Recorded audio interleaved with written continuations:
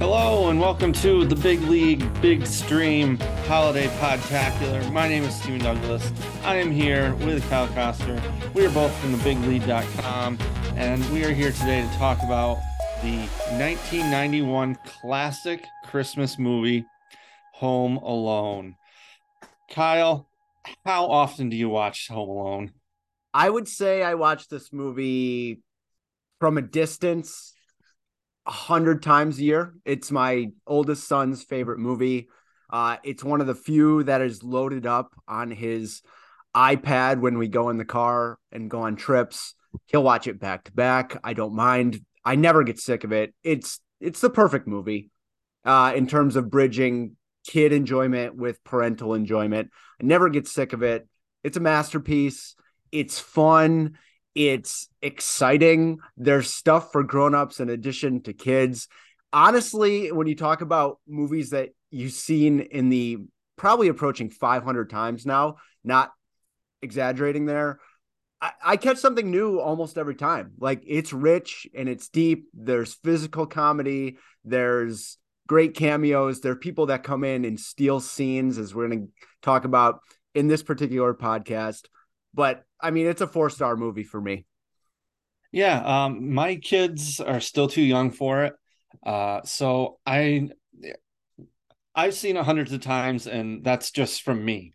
I've been watching it since pretty much since it came out. I don't think we saw it in theaters, but I remember this movie immediately making impact on me, and it has been a staple, a holiday staple ever since.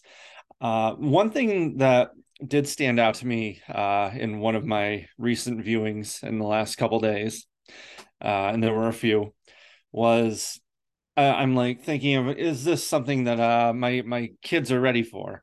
And my 5-year-old, I'm watching this and I'm like, I was struck by how absolutely rude the family members are in the movie this time. Maybe before I'd never thought about it from a parent standpoint, but I don't want my 5-year-old yet to see Uncle Frank saying, "Shut up! Look what you did, you little jerk." When he's a little, but my 3-year-old caught little bits of the final set piece where Harry and Marv are going through the obstacle course, and he was rolling, just laughing and screaming and going, "Those guys are silly." And I had to agree with him. Those guys are very silly. So, without further ado, I've put together a list. I think that you mostly seem to agree with it.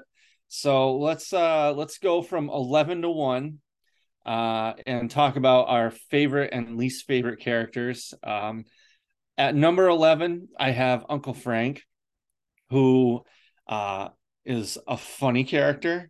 He's important, uh, just for comic relief and just being a jerk.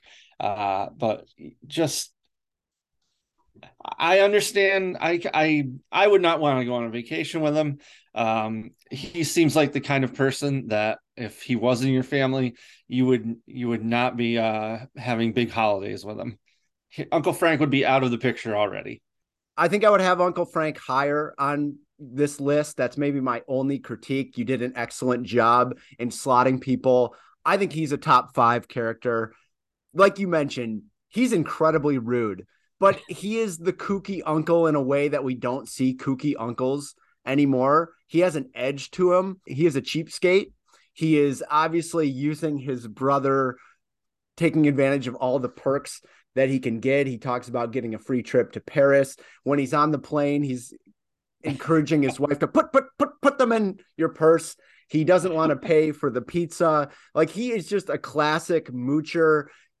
His own kid too, is going to have some problems. Like, he doesn't seem like a good dad either. The way he speaks to his nephew is jarring.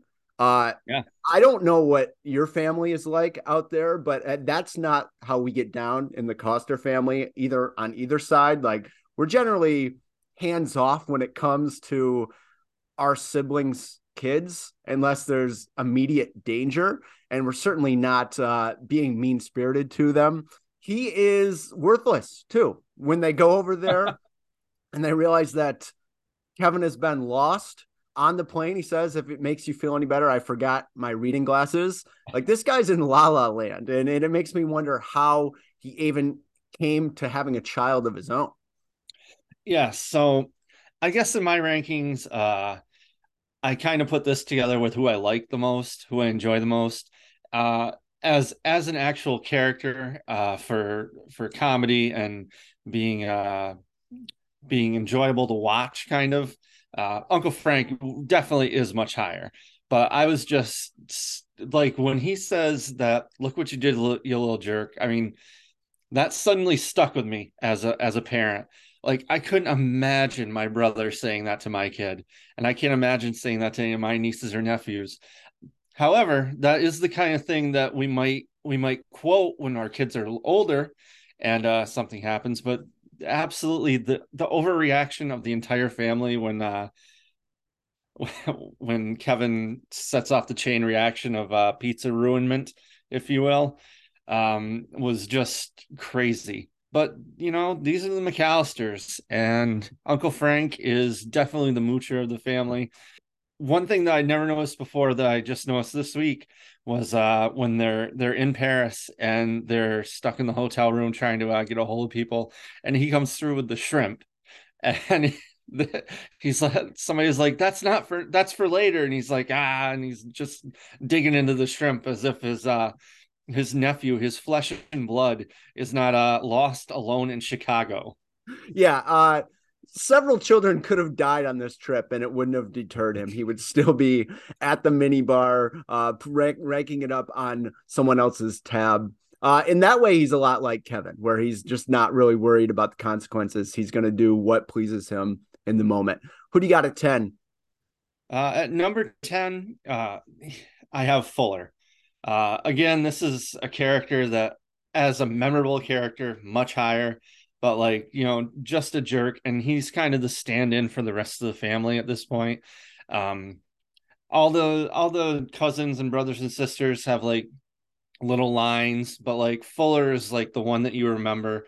He's almost more of an antagonist in this movie than Harry and Marv, who are trying to break into a house and murder a child.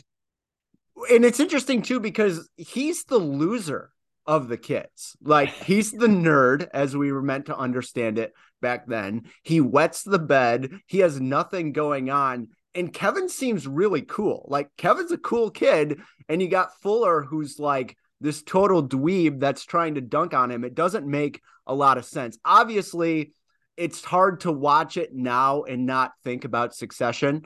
I think if he didn't grow up and be such a memorable character on Succession, maybe it's a forgettable thing. The fact that it's another member of the Culkin family is really cool on screen as well. Those glasses, by the way, are coming back fashion-wise. So Fuller, style icon. Yeah, I mean, Adam Carolla is biting that style right now as we speak. The look as he's drinking the Diet Pepsi is just, it's amazing how he became the kid from Succession, and how suddenly he is probably the most successful Culkin brother, and there's three of them now. They're all working, and Macaulay, he popped up on Righteous Gemstones last season, and I feel like we could use a lot more Macaulay Culkin in our life. It's long past time for them all to get together and do something. The fact that that hasn't happened yet is kind of shocking. Number 9 on your list. Now, there's a big conspiracy theory about this guy. What's that? What's that conspiracy theory about Kevin's dad, Mr. That McAllister? he was mobbed up. A lot of people think that because he could afford this expensive house in Park Ridge or Oak Park, wherever it is, that, I mean, it's a massive house. Yeah. People, they don't want you to drive by it, but everybody drives by it. Leaves all the lights on for 2 weeks. I mean, the energy bill alone must have been massive. I think, I mean, it's John Hurd. And John Hurt is terrific. He was great in The Sopranos. I wish he would have been in more things. He had range as an actor. I actually kind of think that I like his parenting style. Like, he's a little tough with Kevin, but he does have this softer side. I actually kind of, as I've gotten older, I identify with him a little bit more than I think I did when I was a kid, and he kind of seemed like this cruel authoritarian. Yeah, I mean, I guess since they don't out and out discuss what he does for a living, you get to make your own theories. But I mean, he's a guy living in the suburbs of Chicago with a giant house. He could be any number of things. For all we know, he's like Michael Jordan's agent or something. As far as the entire family goes, he seems nicest. It's kind of weird how maybe it's just the fact that there's so many kids that they can't help but turn into jerks and be mean to each other. Maybe if it was just like Kevin, or if Buzz was an only child, then the children would be much nicer. Yeah, Kevin's dad, he seems almost appropriately worried about his son, but also while keeping a level head, like trying to be realistic about, this is what we can do, not freaking out. So overall, I think he did a pretty good job. I agree. And I mean, he's generous too. Like, you see when the pizza guy comes over, he gives him a huge tip. He's considerate. He thinks about others. I think that, the big debate is like, how could this ever happen? You leave a kid back home when you're going over there. There's just so much going on. You see them going through the laundry list of things that they have to make sure they get done before they leave. They outsource the count to an unreliable accountant, and that comes back to burn them. First 100 times watching this movie, I thought he underplayed how worried you would be if you left your kid home alone. But you're right. Someone does need to be connected to reality and take the family to the bad hotel in Paris and deal with all them. Because even though you've left a kid across the Atlantic Ocean, there's still dozens of more that need your attention. Yeah, another thing that stuck out to me in a recent viewing was that no, I mean, now it never occurred to me as a child, but now it's like you're not packing until the night before. It's dinner time and you're just packing, and they don't have their power adapter. None of them have a power adapter. None of these four adults. This is chaos. Kevin is not packed. He's your youngest child. His bag should have been packed weeks ago. This is just, I mean, people talk about the McAllisters being bad parents, and I think it's for the wrong reasons. I think it's the lack of preparedness, not checking in with Kevin to make sure he's, on their bus. Overall, yeah, Kevin's dad seems like a good guy, which is probably why he hasn't been clipped yet. Who do you got at 8? At number 8, I have a small role, Officer Balzac, of the Chicago PD. This movie is a big proponent for defunding the police, I think. They are ineffectual. They just show that they are bouncing a mother with a lost child back and forth between offices. They finally and go and check on him, and all they do is knock and say, oh well, the lights are off, there's nobody home. Tell them to count their kids again, as if this is something common that happens. Like, well, he's probably hiding behind a couch and they just called the police because they panicked a little bit from France. The other thing the police do in the movie is chase the child through the park and do not catch him. So overall, very ineffective police force in Chicago in the Home Alone universe. But Officer Balzac gets to represent them because he has what I have to assume is an intentionally funny name. Well, it is Polish. It does play for being a Chicago cop. This is Larry Hankin, who has a lot of memorable roles. He plays the fictionalized version of Kramer in Seinfeld. He's the guy with the monkey from Friends. He just has one of those faces that's hilarious. Great 90s guy. When Kevin's mom calls, his reaction to this is she's really hyper. And he uses the opportunity to pass back and forth through the wall in that great scene, Yeah. where they're just playing phone tag, pushing her off on other people while he's just going to town on a donut.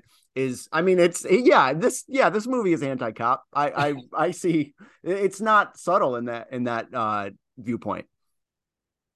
Yes, John Hughes obviously is down with the movement. So at number 7, I have Old Man Marley. We talk about things that stuck out to us on subsequent viewings, and it finally dawned on me that when he sits down with Kevin in church, finally gets to interact with him in a nice manner. He says he addresses the rumors that apparently he murdered his family. He's like, you've probably heard things about me, and they're not true. Um, the fact that he knows that all the neighborhood kids think he murdered his family and he still goes and assaults the sidewalks says a lot about this man. And I'm he and his son having their getting back together at the end of the movie is probably the real emotional high point, more so than Kevin being reunited with his family. I completely agree. It's no, it's 10 times when he gives the little wave as the snow is falling, like you're dead inside if you don't feel something. I love his ability to connect with Kevin, the way he treats him like a grown up, and it's the only character in the movie that treats him like he wants to be treated. And you see the way that Kevin responds with kind of like that childhood wisdom. Yeah, I mean, everybody growing up had not rumors of like the South Bend snow shovel murderer, but just this urban legend that was clearly false on its face. It's weird too. Like I just he's appropriately menacing too. Like the way they shoot his boots and the way that he's really doing something nice, but it's perceived as being something that's creepy and scary. Like it just goes to the magic of this movie where they're able to find the right tone and really understand how kids see the world and how it can be skewed oftentimes by just a tremendous amount of misinformation from the kids that are slightly older than themselves. Yeah, I love it. He seems like he's at that church service alone, and you really feel his pain when he's telling the story. And I think that is the lesson of the movie, is that family is super important, and it's not going to be perfect all the time, and there's going to be mistakes, but there is opportunity for salvation. And that's a pretty deep theme for a movie that features guys getting shot in the nuts with BB guns and taking their shoes off and looking like a chicken. Yeah, and I think it says a lot about the families in the neighborhood. I don't think the McAllisters are the only bad family, because this is a church service on Christmas Eve with a full choir, and there are like 10 people in the audience. Where are all the parents? I mean, just one really nice grandpa is pretty much the entire audience, and that's kind of disappointing. You can't make me go to church to sing on Christmas Eve if you're not gonna come and sit through it. All right, Dad. I will say, not to defend the affluent yuppies in that community, but we do see in the second one that there's a tremendously violent incident at a service like this when they're trying to sing a song. So maybe they just knew that there was going to be some sort of drama and have learned to stay away. At number 6, you have a real scene stealer. He comes in hot. He's in there for about 90 seconds, makes a great impression.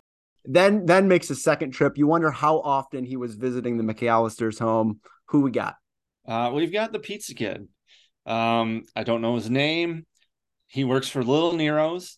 It's back in the era of having to deliver pizza in a certain amount of time or it's free. Nowhere I lived in more of a rural community growing up, but then I went to a mid-sized city to college, and still to this day I've never experienced anywhere that promised to deliver my pizza in a certain amount of time or it would be free. So I I'm interested in finding Little Nero's and testing to see if I can get the same delivery driver, though he might be a little bit older, 30 years later. Yeah, he comes to the McAllister home with the 10 pizzas, and I paused to count them just to make sure. And I what a tremendous deal 122.50 sounds like for 10 pizzas when most of them have toppings apparently. That's inflation for you. So he delivers the pizza. Kevin's mom gives him a healthy tip. And then he's probably very excited to return when Kevin calls to order his plain cheese. And he shows up, and I mean, he's met with a mobster and shot at. And, he probably feels a little less bad about knocking over their statue then.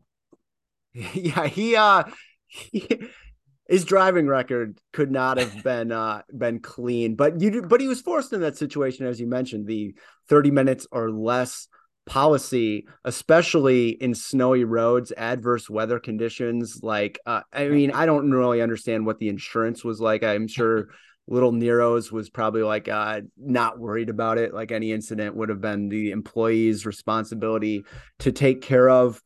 Yeah, he's the classic, and we don't see this character too much anymore. Like the 80s slash 90s paperboy teenager, it's gone away. Now all our teenagers are like cool and hot, like Timothy Chalamet. There was a time where like the awkwardness was embraced. Like this guy looks like he's just maybe he played like a stretch three on his high school basketball team. Smoked a lot of weed. I love everything about him. All right. And coming in at number 5, I have Kevin's mom. She is obviously very important. She is mostly unhinged throughout this film. Basically, from the moment she realizes that she has left her youngest child in a different country, she is, I don't know, she's all over the place. She's reactionary. She is impulsive. She does whatever she can do to get 1 inch closer to her son at that moment. She will do, even if it turns out in the end that all of the flights and strangers she takes rides with get her home approximately 3 minutes faster than her entire family, which just hung out in a hotel and then took a flight back the next day. She I don't know, she gets in a car with strangers. She does not, just bad decisions all around. But it's Catherine O'Hara, and she is delightful as a crazy woman. So that's why she's a top 5 character. You feel so sympathetic for her. It's brutal to watch her reaction to it. You understand the frazzledness, the craziness. We talked about John Hurd maybe perhaps being a little too calm for our liking. She's the opposite end of the spectrum. She's just unbelievable in this role. And what Catherine O'Hara is capable of doing with her face is really amazing. Like there's so much of the nonverbal, the concern, the singular mindedness, the determination. Like she's moving everything to the side. We like at the airport, she is not leaving until she gets yes for an answer. And like she said, yeah, she gets in the back of a Ryder truck with the Kenosha Kickers, with one of the lesser known polka bands in the tri-state area of the time. I think this is her best role. It's probably the one that she's best known as, and a different kind of mom. It was kind of interesting. Like when you think about moms you saw on screen growing up, they were either comically one-dimensional or out to lunch. She's kind of in between. Like I buy her as a real person. I think that's really important for this picture. The point you make about her getting there about 3 minutes before the rest of her family. I don't know like how deep we want to go into this movie, but that's an amazing thing about being a parent is you'll do whatever it takes. You'll beg, you'll borrow, you'll steal, but ultimately you're not in control of the situation. And sometimes the tact you take, you feel like you're doing something and you need to do that, but ultimately you're kind of beholden to whatever the world serves you up. Her return is great. The way she greets Kevin in the house is sort of unusual. You see it the first time, like, oh, that's the reaction. She doesn't just run up to him. She kind of keeps her distance. Just magnificent. And I wonder too, like the fact that she doesn't know what's happening at her house and will never know is stunning and probably for the best, because could you imagine what she would be doing if she knew that two people were actively trying to both steal her stuff and physically harm her child? I think that we would have seen her head explode. Yeah, it's kind of, it seems like Kevin cleaned up the entire mess of his onslaught. He cleaned this entire huge house except for Buzz's room, which is pretty funny. Um, she shows so much range in her attempts to get home. Like she plays to people's to their hearts. You know, she's like trying to connect with them as humans. She's trying to barter with them. You know, she's getting pushy, yelling at people and just like trying to lay on guilt trips. Like, oh, you're getting on a plane now. That's real nice. I bet your kid's not stuck home alone. And so yes, definitely she and the scene on the plane where she realizes what has happened and she sits up and yells Kevin is like one of, I mean, that's got to be one of the top 10, 15, 20 iconic movie moments in history. And just that moment and that combined with Macaulay Culkin slapping on the aftershave is another one. That's a big part of the legacy of this movie. Is there are just some things in Home Alone that are just like absolutely iconic that will live on forever. Do you have anything else about Kevin's mom? No, but just a broader part about the movie is I think it never lags. Like it's Yeah, so tight. Everything is so essential. When you get these classics, oftentimes it's like there's 10 or 15-minute stretches that you can yeah. leave or fast forward through. Like every single thing in here has a purpose, and the pace it moves at is incredible without seeming rushed. It is relaxed, but it's also going incredibly fast. We're getting to the Mount Rushmore section of your list right here, and I think this is your most controversial inclusion. I have a slightly different take on this character, but I understand why he's there. Lay it on me. Well, at number four, the person that ultimately steps in, hears the anguished mother, and helps her get home. He makes her feel better about, being a parent for getting a child. Gus Polinski, the polka king of the Midwest, polka, polka, polka, Yamahuzi polka, kiss me polka, John Candy in just a few minutes, just comes in and does his John Candy thing and just is the ultimate everyman from the Midwest. It's a memorable role. It's got some of the funniest parts of the movie, some of the best lines, which he apparently, came up with himself. I just read that he only took like $400 for this role, uh, and was bitter about it afterwards. So, I mean, that's kind of disappointing, but just another, borderline iconic part of the movie, I think. I think they had him for like 6 hours. They did this all in one day, and you can kind of tell. The thing about John Candy, RIP, is that he was, for people our age, someone we grew up with, and he brings so much to this movie because he had history with Macaulay Culkin from Uncle Buck. He had Planes, Trains, and Automobiles, well, where he was trying desperately to get someplace during the holidays. It's like the magic, I think, where I feel like I think he's maybe a little bit overrated because he's not in the movie that much, but it's the brilliance is writing the role that brings every single thing that he could bring to the table and amplifying it. And that moment when they're playing the music in the truck going down the road, like it's almost takes you away from the movie. And I almost wanted, like, I want to watch a movie about that band. Like, do you know how good that would have been? It would have been fascinating. It would have been so funny. It's something that he could have done. I'm filled when I watch a movie with John Candy, kind of this sadness that we never got to see him in an older role. A lot of ways, like maybe the comparison is John Goodman. Like, look at what John Goodman has done throughout his career, alternating humorous performances with dramatic roles. And I'm not trying to get like too depressing on the Home Alone podcast, but it is a shame that we never got to see like that third act of his career. Yeah, I completely agree. John Candy was so good in so many things in what seemed like a short period of time.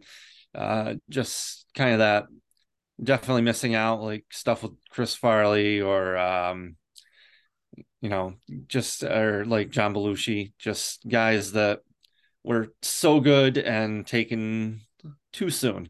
But we're not here for that. We're here for people that are indestructible. And the top three people on this list, I don't think any of them can be killed, despite the fact that they are constantly under attack. So, number three, I don't know if this is controversial, but I've got Kevin McAllister. Macaulay Culkin, he carries the film. This doesn't work with maybe any other child actor in the history of movies.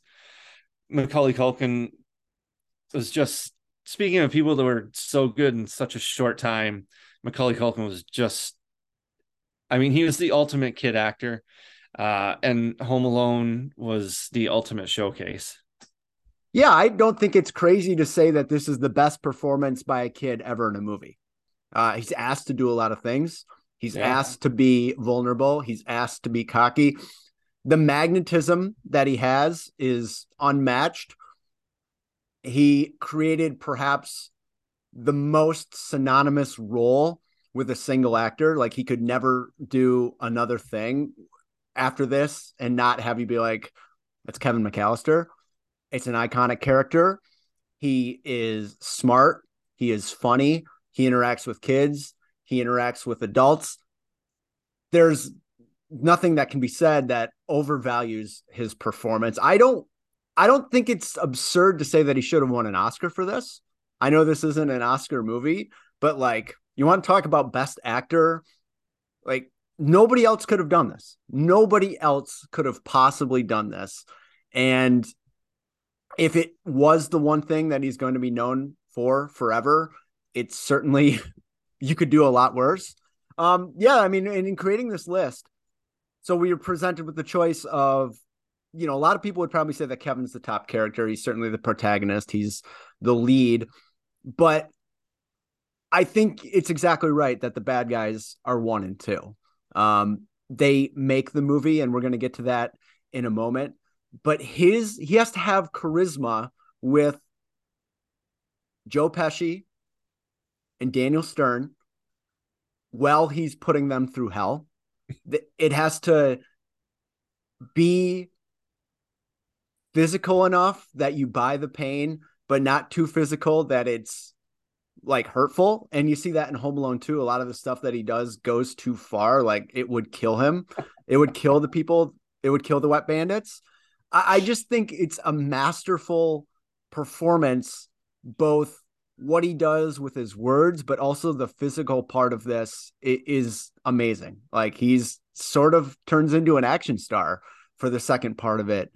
There's not a single person in the world who doesn't like Kevin McAllister. Yes, at the very top of this podcast, you brought up that the family was mean. And when you rewatch this movie as a parent, you're like, this kid's a little shit. He is really rude and you don't like him, but he's just so damn adorable and charismatic. It's like they put Leonardo DiCaprio and shrunk him down, and you're just like, okay, I guess I have to like this person because there's this dynamism that you can't really explain and hasn't been matched since. Yeah, it's a weird thing to say. Like, I buy him as a 8-year-old kid, but he everything seems so realistic. The interactions with pretty much everybody with the family. I mean, that seems like a real bunch of brothers and sisters and cousins, just being just a rude family.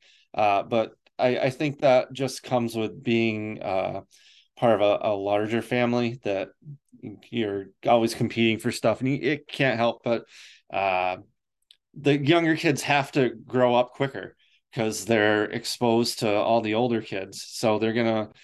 I mean, Kevin was very rude to his mother at the beginning of the movie, and I can't imagine like I mean, he like calls her a dummy, and like I think he tells her to shut up at one point, and I just can't imagine what's gonna happen when my oldest messes up and says something like that to my wife. Um, but like he's just so good, and then the parents and the family are gone, and he has to just grow up. And I mean, that's just part of the how perfect the movie is. Like there's no wasted anything in the movie. All the performances are great. And just Kevin, like the way he is afraid of the furnace. I mean, that's such a you mentioned earlier about how like it's shot from the kid's perspective, like old man Marley's boots, like looking intimidating, just like how a stranger who's older is scary, and how like the furnace and the light and the noise is scary down the basement. And then towards the end of the movie, he's like, knock it off, and just like, I'm not afraid of you, because he realizes it's just a furnace.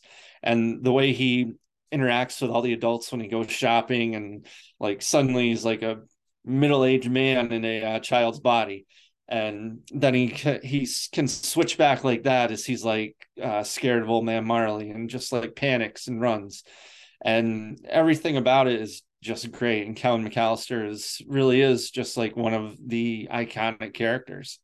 Yeah, the last thing on this is that you realize how much time he has to carry the movie not interacting with another person when he's home alone. And I think that's just magical. Like the BB gun scene where he's shooting down the starting lineup, action figures, the eating ice cream, the sledding down the stairs, Yeah. like everything is just unbelievable. And you realize he was just doing that with nobody to play off of. I just, you can't say enough about the performance.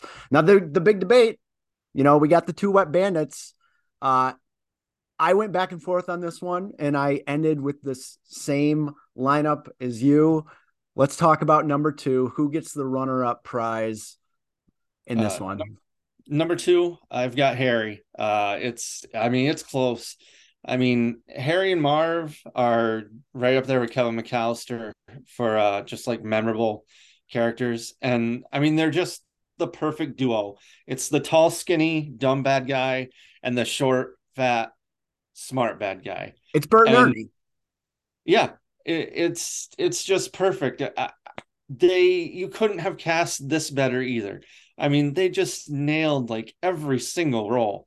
But I've got Marv over Harry slightly. Harry, played by Joe Pesci, is just so. I mean, he like how they got Joe Pesci into a PG movie is something that will just. I mean, it's legendary. He swears for like 20 straight minutes without swearing. It's he's incredible. He's menacing. He does a great job as the police officer in the beginning. Oh yeah. Just like very believable.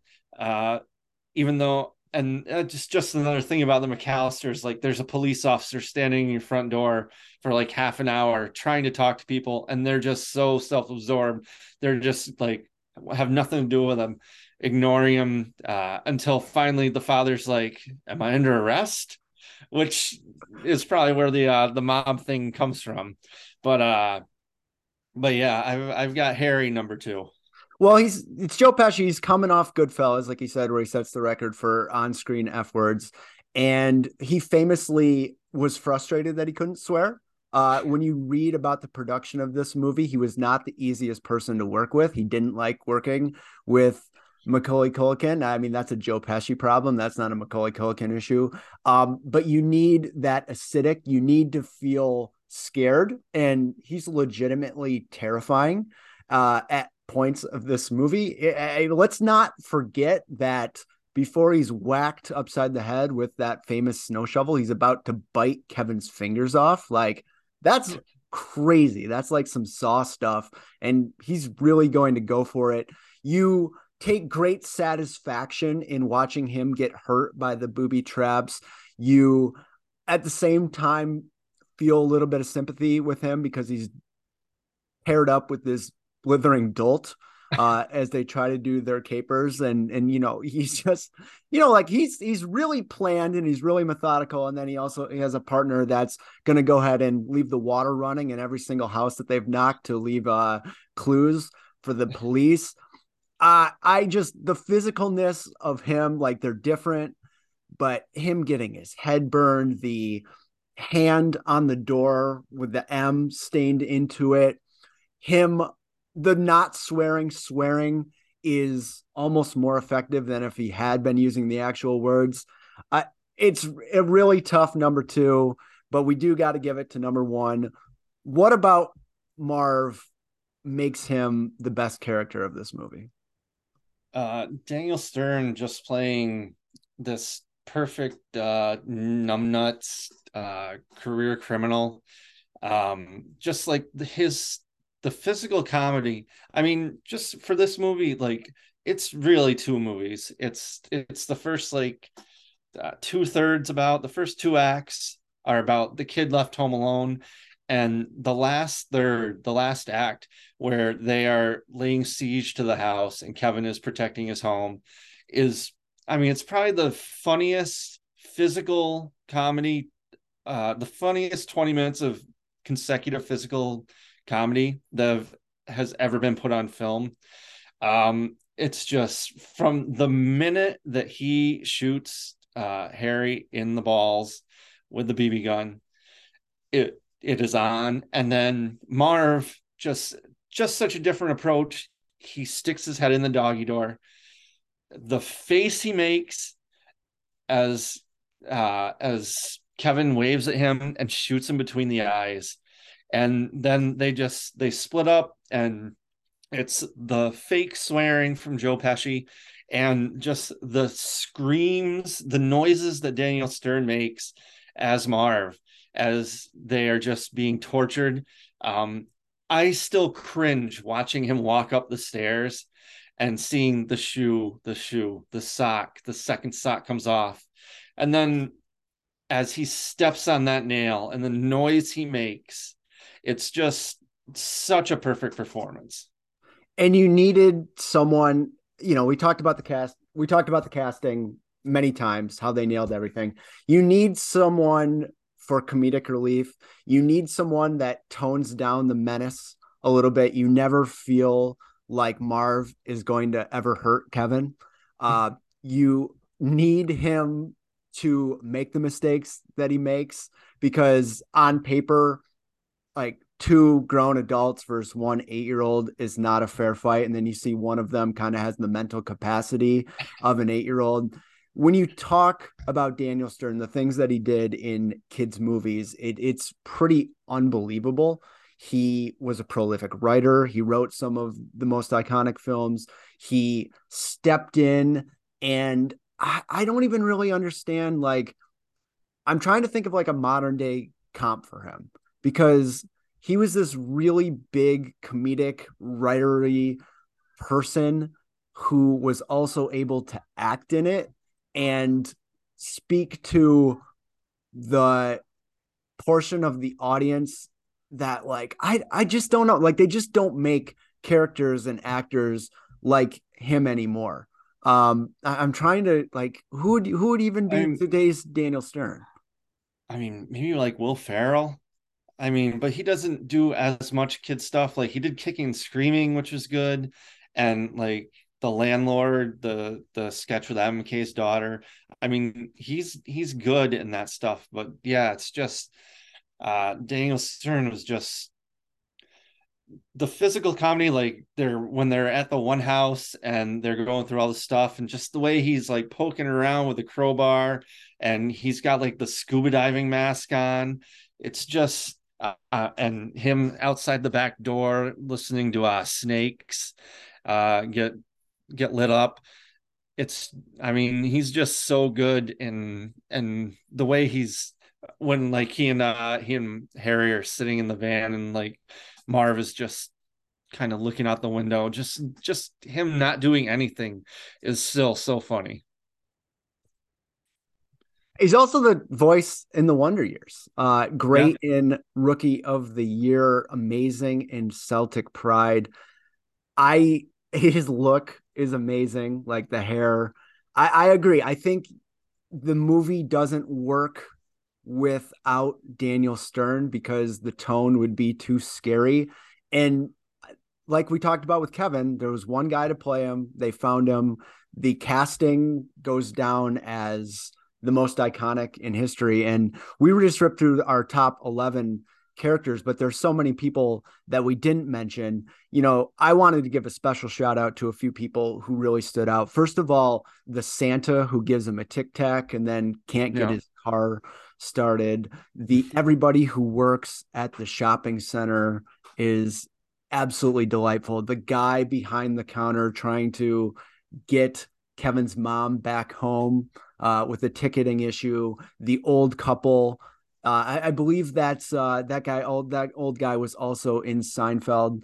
There's just all these people that crop up that just come in for like 2 seconds and absolutely blow it away. Is there anybody we didn't mention that you wanted to give a special nod to? Well, I feel bad because I put in Fuller, and I meant to make a spot for Buzz, because he is so good. He's the perfect horrible big brother. Um and his, I mean, just like his war chest of bullshit in his room just makes everything work. He's got the gun, he's got the spider, which saves Kevin. Um, you know, is the spider gonna be all right for a couple weeks? Well, sure, he just ate a whole bunch of mouse guts. Um, he Buzz probably should have been on there, but that's we'll rectify that next year when we re-rank these. All right, and then we should probably give this thing a ranking out of Days of Christmas and then an actual movie. I'll give this one perfect score, 12 out of 12. Days of Christmas, got everything you'd want. I'll also give it a 4 out of 4 because you just can't do better than this. I assume you're going to be on the same page. Yeah, as a movie, it's perfect. 4 out of 4, 5 out of 5. What, two thumbs up, however you want to rate this. It's just not a wasted moment. It's tight, it's short. I mean it's like 100 minutes. I mean, if you make, I don't know. I mean, Disney just made like the latest Home Alone that I haven't watched yet, but I'm sure it's bloated. I'm sure there's 15 minutes that can be cut out of it. Maybe there's not. It's unfair to judge. But when you're comparing it to one of the greatest movies ever, and arguably one of the greatest Christmas movies ever, I'm not sure what you don't have in this. Even you have Kevin decorating the tree, which should have been decorated already. So that's maybe a problem with the McAllisters. But yeah, I mean, it's like 11 or 12 out of 12 on the Christmas scale. But as a movie, just flawless. So for Kyle Koster, I'm Stephen Douglas. Check out thebiglead.com for all your sports and pop culture Nexus needs. This has been the Big Lead Big Stream Holiday Podtacular, and we will be back next week with more holiday movies. Happy holidays.